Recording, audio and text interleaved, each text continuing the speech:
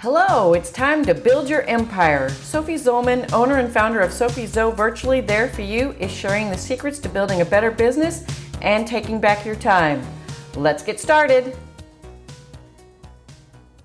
Hey everybody, welcome back to Building Your Empire with Sophie Zo. I'm excited for another great guest today.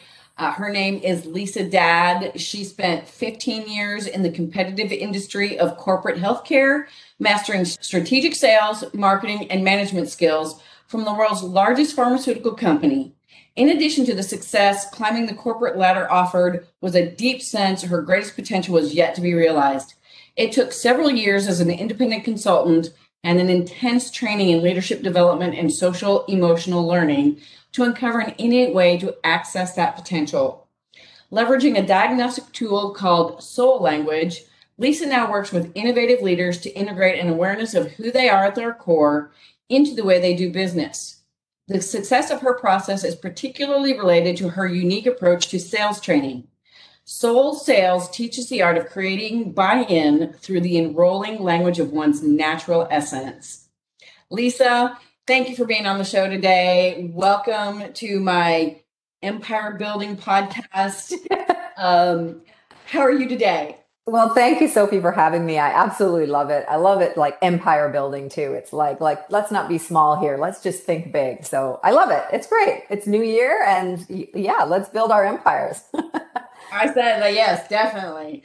All right. So the question I ask all my guests, what is your best tip, trick, or advice for that business owner who wants to grow from 6 to 7 figures and beyond? Radical self-awareness. If I had to say it in one short phrase, it would be radical self-awareness. It's a big piece of the work that I do. I really believe that, a lot of times we'll hear, people buy from those they know, like, and trust. So get them to trust you or be authentic in your marketing. And I think those are really nice concepts, but they're really kind of surfacey and baseline. Nobody, I don't think, wakes up and thinks, I'm trying to be inauthentic, right? So I think it goes deeper than that. I think when we have a radical sense of who we are at our core, it allows us permission to shine where we can shine. It allows us to be okay with passing off parts of our business to other people when it's not our genius. It allows for it's so many things. Those are a couple of them. I love that. Radical self-awareness. So tell me a little bit more about that. How do we get to that radical self-awareness? Because I can totally make that connection between the radical self-awareness and those other things, the authenticity, being yourself online or wherever you're at. And you're right. You have to really know who you are to be authentic, to be who you are. And you have to know the difference between who you think you should be, who you've potentially been raised to be, and who you really are. So tell us more about how we get there. Oh, we could unpack so much of what you just said there, and especially in that last little bit about who we were raised to be and what society wants us to be. And that is, I think, where our inauthenticity comes from, is these layers of who should I be? And if I needed to people please, if I'm a people pleaser, or I was raised to be, seen and not heard, or that girls are supposed to be not as smart as boys, or, there's all sorts of things that we've been raised with, ideas and beliefs that sort of layer over top of preventing us from really being who we are. So to me, it all begins with just a desire for that, a recognition that knowing ourselves impacts our business, right? If we're building empires, you can't grow your business without growing yourself. Most people know that. But the more we can learn that, and I think it's layered. To me, it's a life journey. It's like, at some point in time, I realized a long time ago, people kept saying, oh, you're a really good leader, right? I was told a lot of time, I was put in leadership positions. I was told I was a good leader. I was, my astrology says I'm a natural born leader. But what did that really mean? And how do I show up in that? And then when I've sort of mastered kind of the level of that showing up, how do I go a little bit deeper and really understand more of me and what makes me a good leader? And what are the other aspects of I use the term soul language because it's a tool I use, but where else can I start to see the differences between who I am and who other people are? Got it. So speaking of the soul language piece of it, Soul language to me speaks of, language, obviously, and, verbal, written, what have you. And then soul, of course, speaks to, the inner depths of me, who I am, and those kinds of things. How do we take soul language from the very deep inside of us and bring that out to the world? Because it is discovering who you are, but then it's also articulating it. Yeah. Yeah. So the first piece is listening to it. So our soul is speaking to us, whispering to us, yelling at us, smacking us in the head all the time. And it does it in different ways, right? So often when I say to people, whether I've done your soul language report or not, and I use the tool because it allows me to accelerate the language I use to activate that person's soul. That's the reason I use the tool. But really, I say to them, your soul's been speaking to you your whole life. So when you think about, often I'll ask people when I work with them, first I'll say, what did you used to do when you were a kid? What was the toy you played, the game you played, the sport you played? What was that thing when you had free time and it didn't matter? You were allowed to do whatever you wanted to do. It's like little kids, right? Their souls are at the surface. They're talking to them all the time. And so there's little hints, right? It's like it weaves through our lives. And so you don't need a tool really initially to start noticing that when your life's whispering to you. Those moments where you feel like you're in the zone, the zone, athletes talk about the zone, when you feel like you're really in your groove and you're in the zone and things are just flying, like that's your soul talking to you. When certain things bring you joy and other things just don't feel great, Right.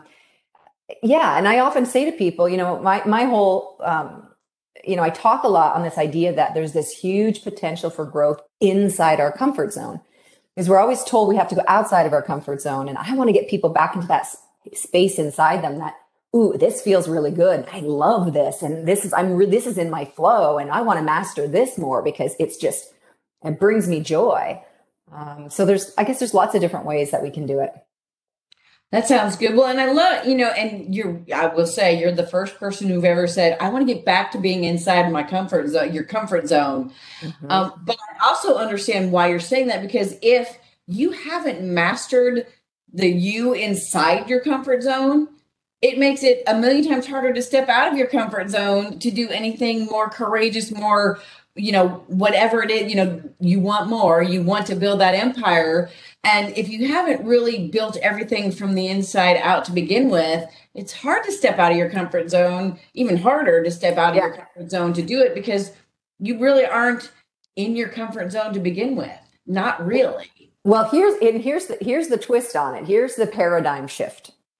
What if it's actually more that you need to step inside your comfort zone to grow your empire? See, we're taught that growth is only outside of our comfort zone. And I always look to Mother Nature and I said, yeah, grass and weeds can crack through concrete to grow. That is uncomfortable. But if you plant grass in rich soil and water it and give it some sunshine, how much does it grow compared to the concrete grass? Quite differently, right? So you take someone who's building an empire and they say, okay, go outside your comfort zone. Now you got to learn this skill set. Now you got to learn that skill set. And there are a lot of skill sets, but I love your business because what are you doing for people? You're saying, let us handle all these other things so you can go back in your comfort zone. Like if someone has a brilliant natural communication ability, like my sages. So anyone who has a dominant sage energies are true communicators. Then they need to be out there communicating. They don't need to be back in the back office filling all the administrative work or even teaching classes so that people are learning education wise. Like communication is their skill set. Or if they have true leadership energy, how much in their business are they leading and allowing themselves to lead and leading other people and their genius to do what they do? So I almost say to, it's like, in order to grow your empire, do you have to do some things that are outside your comfort zone? Yes. But if you want to go to that next level, more than likely, you actually have to go back inside it. And there's growth available there. Right. Well, and I get that. And that does make a lot of sense. And, I can kind of see where some people may not actually call it a comfort zone more, which is okay. It's how they perceive it and how they understand it. So yes, it's a comfort zone, but it's kind of like, let's find your genius and use, you got to focus on your genius, which may be inside your comfort zone, like you're saying, because it is who you are and what you want to do and what, fills you full of passion and joy. And you're just like, oh, I got to do this. I got to do this. Ooh, this is it. This is it. It is technically a comfort zone because it's your area of genius. And if you haven't been focusing on that, then you're going to be all discombobulated and not, doing your best and growing that empire that you want to grow. So yeah. I love that. It's a great way to put in your comfort zone without, totally negating stepping out of your comfort zone. Oh, yeah. I'm not saying there's no growth outside your comfort zone. There surely is. I don't like when people say it's only available outside your comfort zone. And of course, I use the words on purpose to rub people, right? So that's a beautiful thing about soul language is we use language that's activating. So someone goes, well, wait a second. What do you mean I can grow in comfort? It's because society's taught us that comfort's bad. It means it's lazy, it's stagnant, it's lethargic, it's apathetic, right? And right. I think, I think the pandemic taught us so many things, but one of those things people say, well, if I could just be comfortable all day, I'd watch Netflix all day long. And then the pandemic hits and everything's locked down and all we have to do is watch Netflix. And I would ask people out there listening to your show that want to grow, how comfortable was that after the 6th season of Game of Thrones? It's like, at some point we're raging going, now don't lock us down. We don't want to sit on our couches and do nothing. Well, we used to think, oh, that would be comfortable. Well, anybody who's up against growth knows that they aren't comfortable sitting still, doing nothing, not giving themselves growth opportunities. That is super uncomfortable, right? So I like to play with that language on purpose. It's like poking people going, oh yeah, what if? It's a paradigm shift. I love that because, well, for me, I've been working from home for 20 years now. So that part of the pandemic was like, everybody's like, oh my God, I got to work from home. I got this and that going on. And I'm like, yeah, I've been doing that for 20 years. That's not a big deal. I'm right with that. You're good. That's it. Homebody. So, even not being able to go out locally wasn't too bad, except for my foodie thing. Obviously I was like, ooh, I can't go to my gourmet restaurants. But it didn't really hit me about that whole, sitting on everybody was sitting on the couch binging Netflix. It's like, well, I do that every evening anyway, because that's, that's what we do together, but so none of that would hit me. But what hit me was the ability to travel, to go to business conferences, to go to the beach, because the beach is one of my passions. And it's like, I live in Nashville, Tennessee. There's no beach here. None whatsoever. I mean, lake beaches don't count. I want ocean beaches. Yeah. So, it's like, what if I were stuck on the beach all day long, as much as I love the beach, it would get old. It would get old. Yeah. It would get old. And, and I know my people are out there going, oh my gosh, this is the woman who wants to move to the beach and have the beach life in a couple of years. Yes, I do.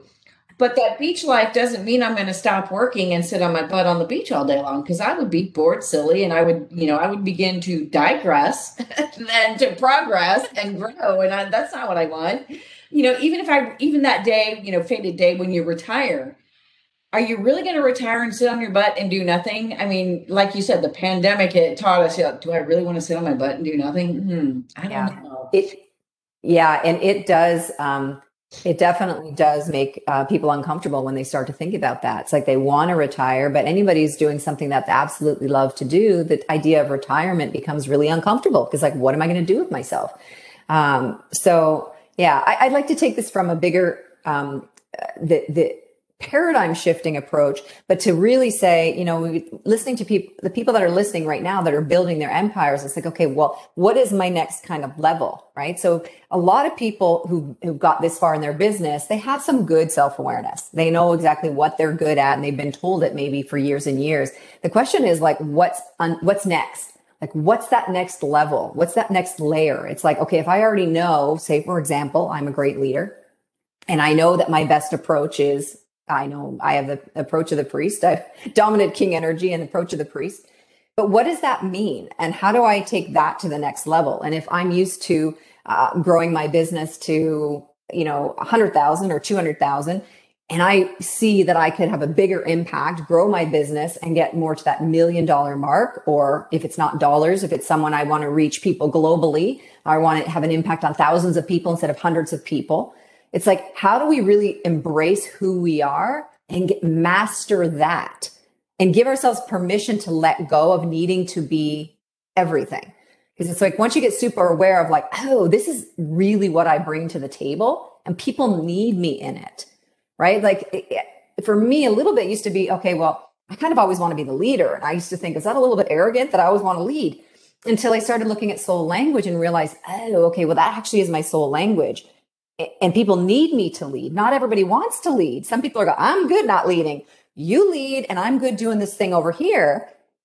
And allowing for that, right? And as soon as we can do that for ourselves, then our teams, our clients, everyone, it's like we make space for it because we go, oh, I need you to be in your zone of genius. Like I need that. And I'm going to give you the space to be that. It's not going to get into my ego that you are really good at this thing. I'm going to be like, yes, come on my team and shine. Yes. Yeah, absolutely. And that's perfect because that's the way the team building needs to go. And that's one reason why I created, a team all in one place with my changes and my rebrand and my redesign that I went through at the end of last year. And, everybody has their genius, and that is the purpose. That's their purpose, is to be in their genius and to shine, whatever it is. And like you said, being everything, doing all the things, that is not how you're going to get anywhere.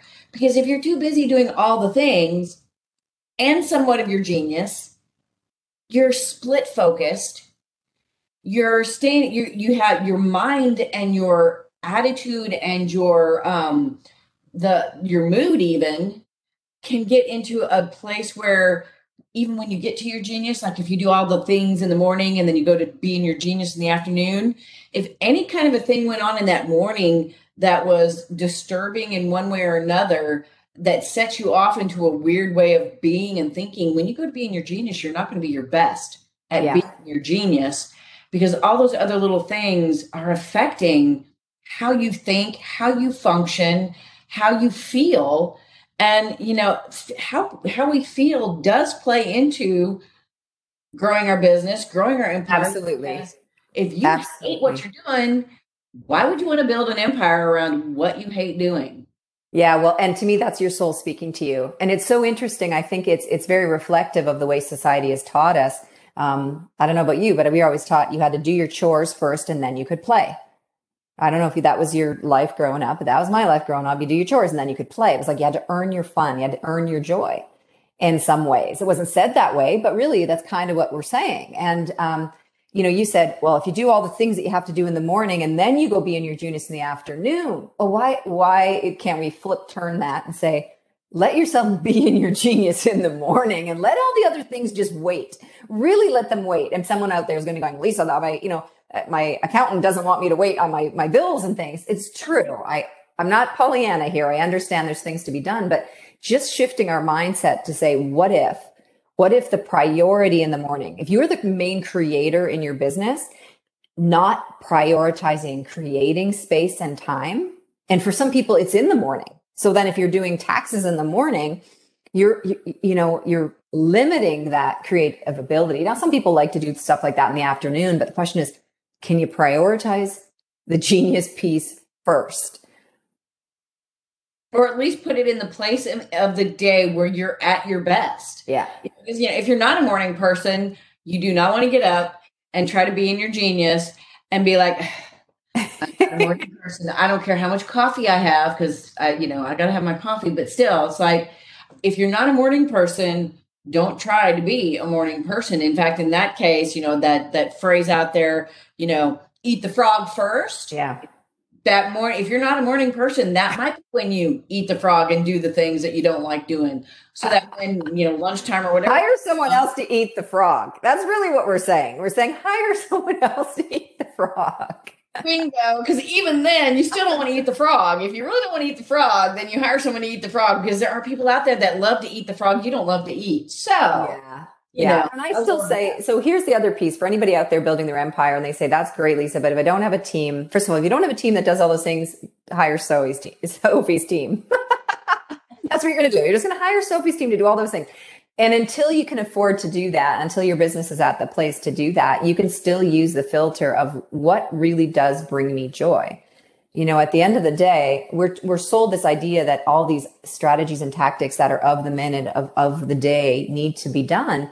And really they don't. They all work and they all fail miserably. It really matters. You said it too. If you're feeling yucky and you hate your job or you hate the work you're doing, you're not going to grow the business. Every entrepreneur out there, every business owner out there knows that it's hard work. It's super hard work. So if you want to add on and it's not any fun, it's like, you just layer and it's like, just layer more and more on me. So yeah, weigh me down and really just stop being the sludge and I'm stuck. So be radically selfish, I think initially is what I'm going to offer as a tip to people. So for example, when I do lead generation for clients to come to me, I stopped doing blogging and Facebook Lives and all these things for the last couple of years. I really cut that down almost to nothing. If you go on my Facebook, you'll see pictures of my puppy mostly. Because I was getting worn out by the busyness of it. It stopped being fun. It used to be fun. I used to do Facebook Lives when I was climbing mountains in California, and it was great. And it wasn't really productive either for me, but it wasn't any fun was the bigger part of it now. And now for me, what I know for me is that my client generation is more fun and actually more lucrative when I do it through different means, through relationships, through referral partnerships, through speaking. I do love to speak and train. So it makes sense for me to say, okay, what if I just did that? What if I allowed myself that? And everybody who says I have to grow a list with a freebie and a funnel, if you let yourself say no to that. Now, look, if you love doing that, go crazy. But if you don't love doing that, focus on the thing that you do love doing. Put that filter in, because there is for sure, hands down, a business strategy that can be filtered through the lens of what you enjoy doing. There absolutely is.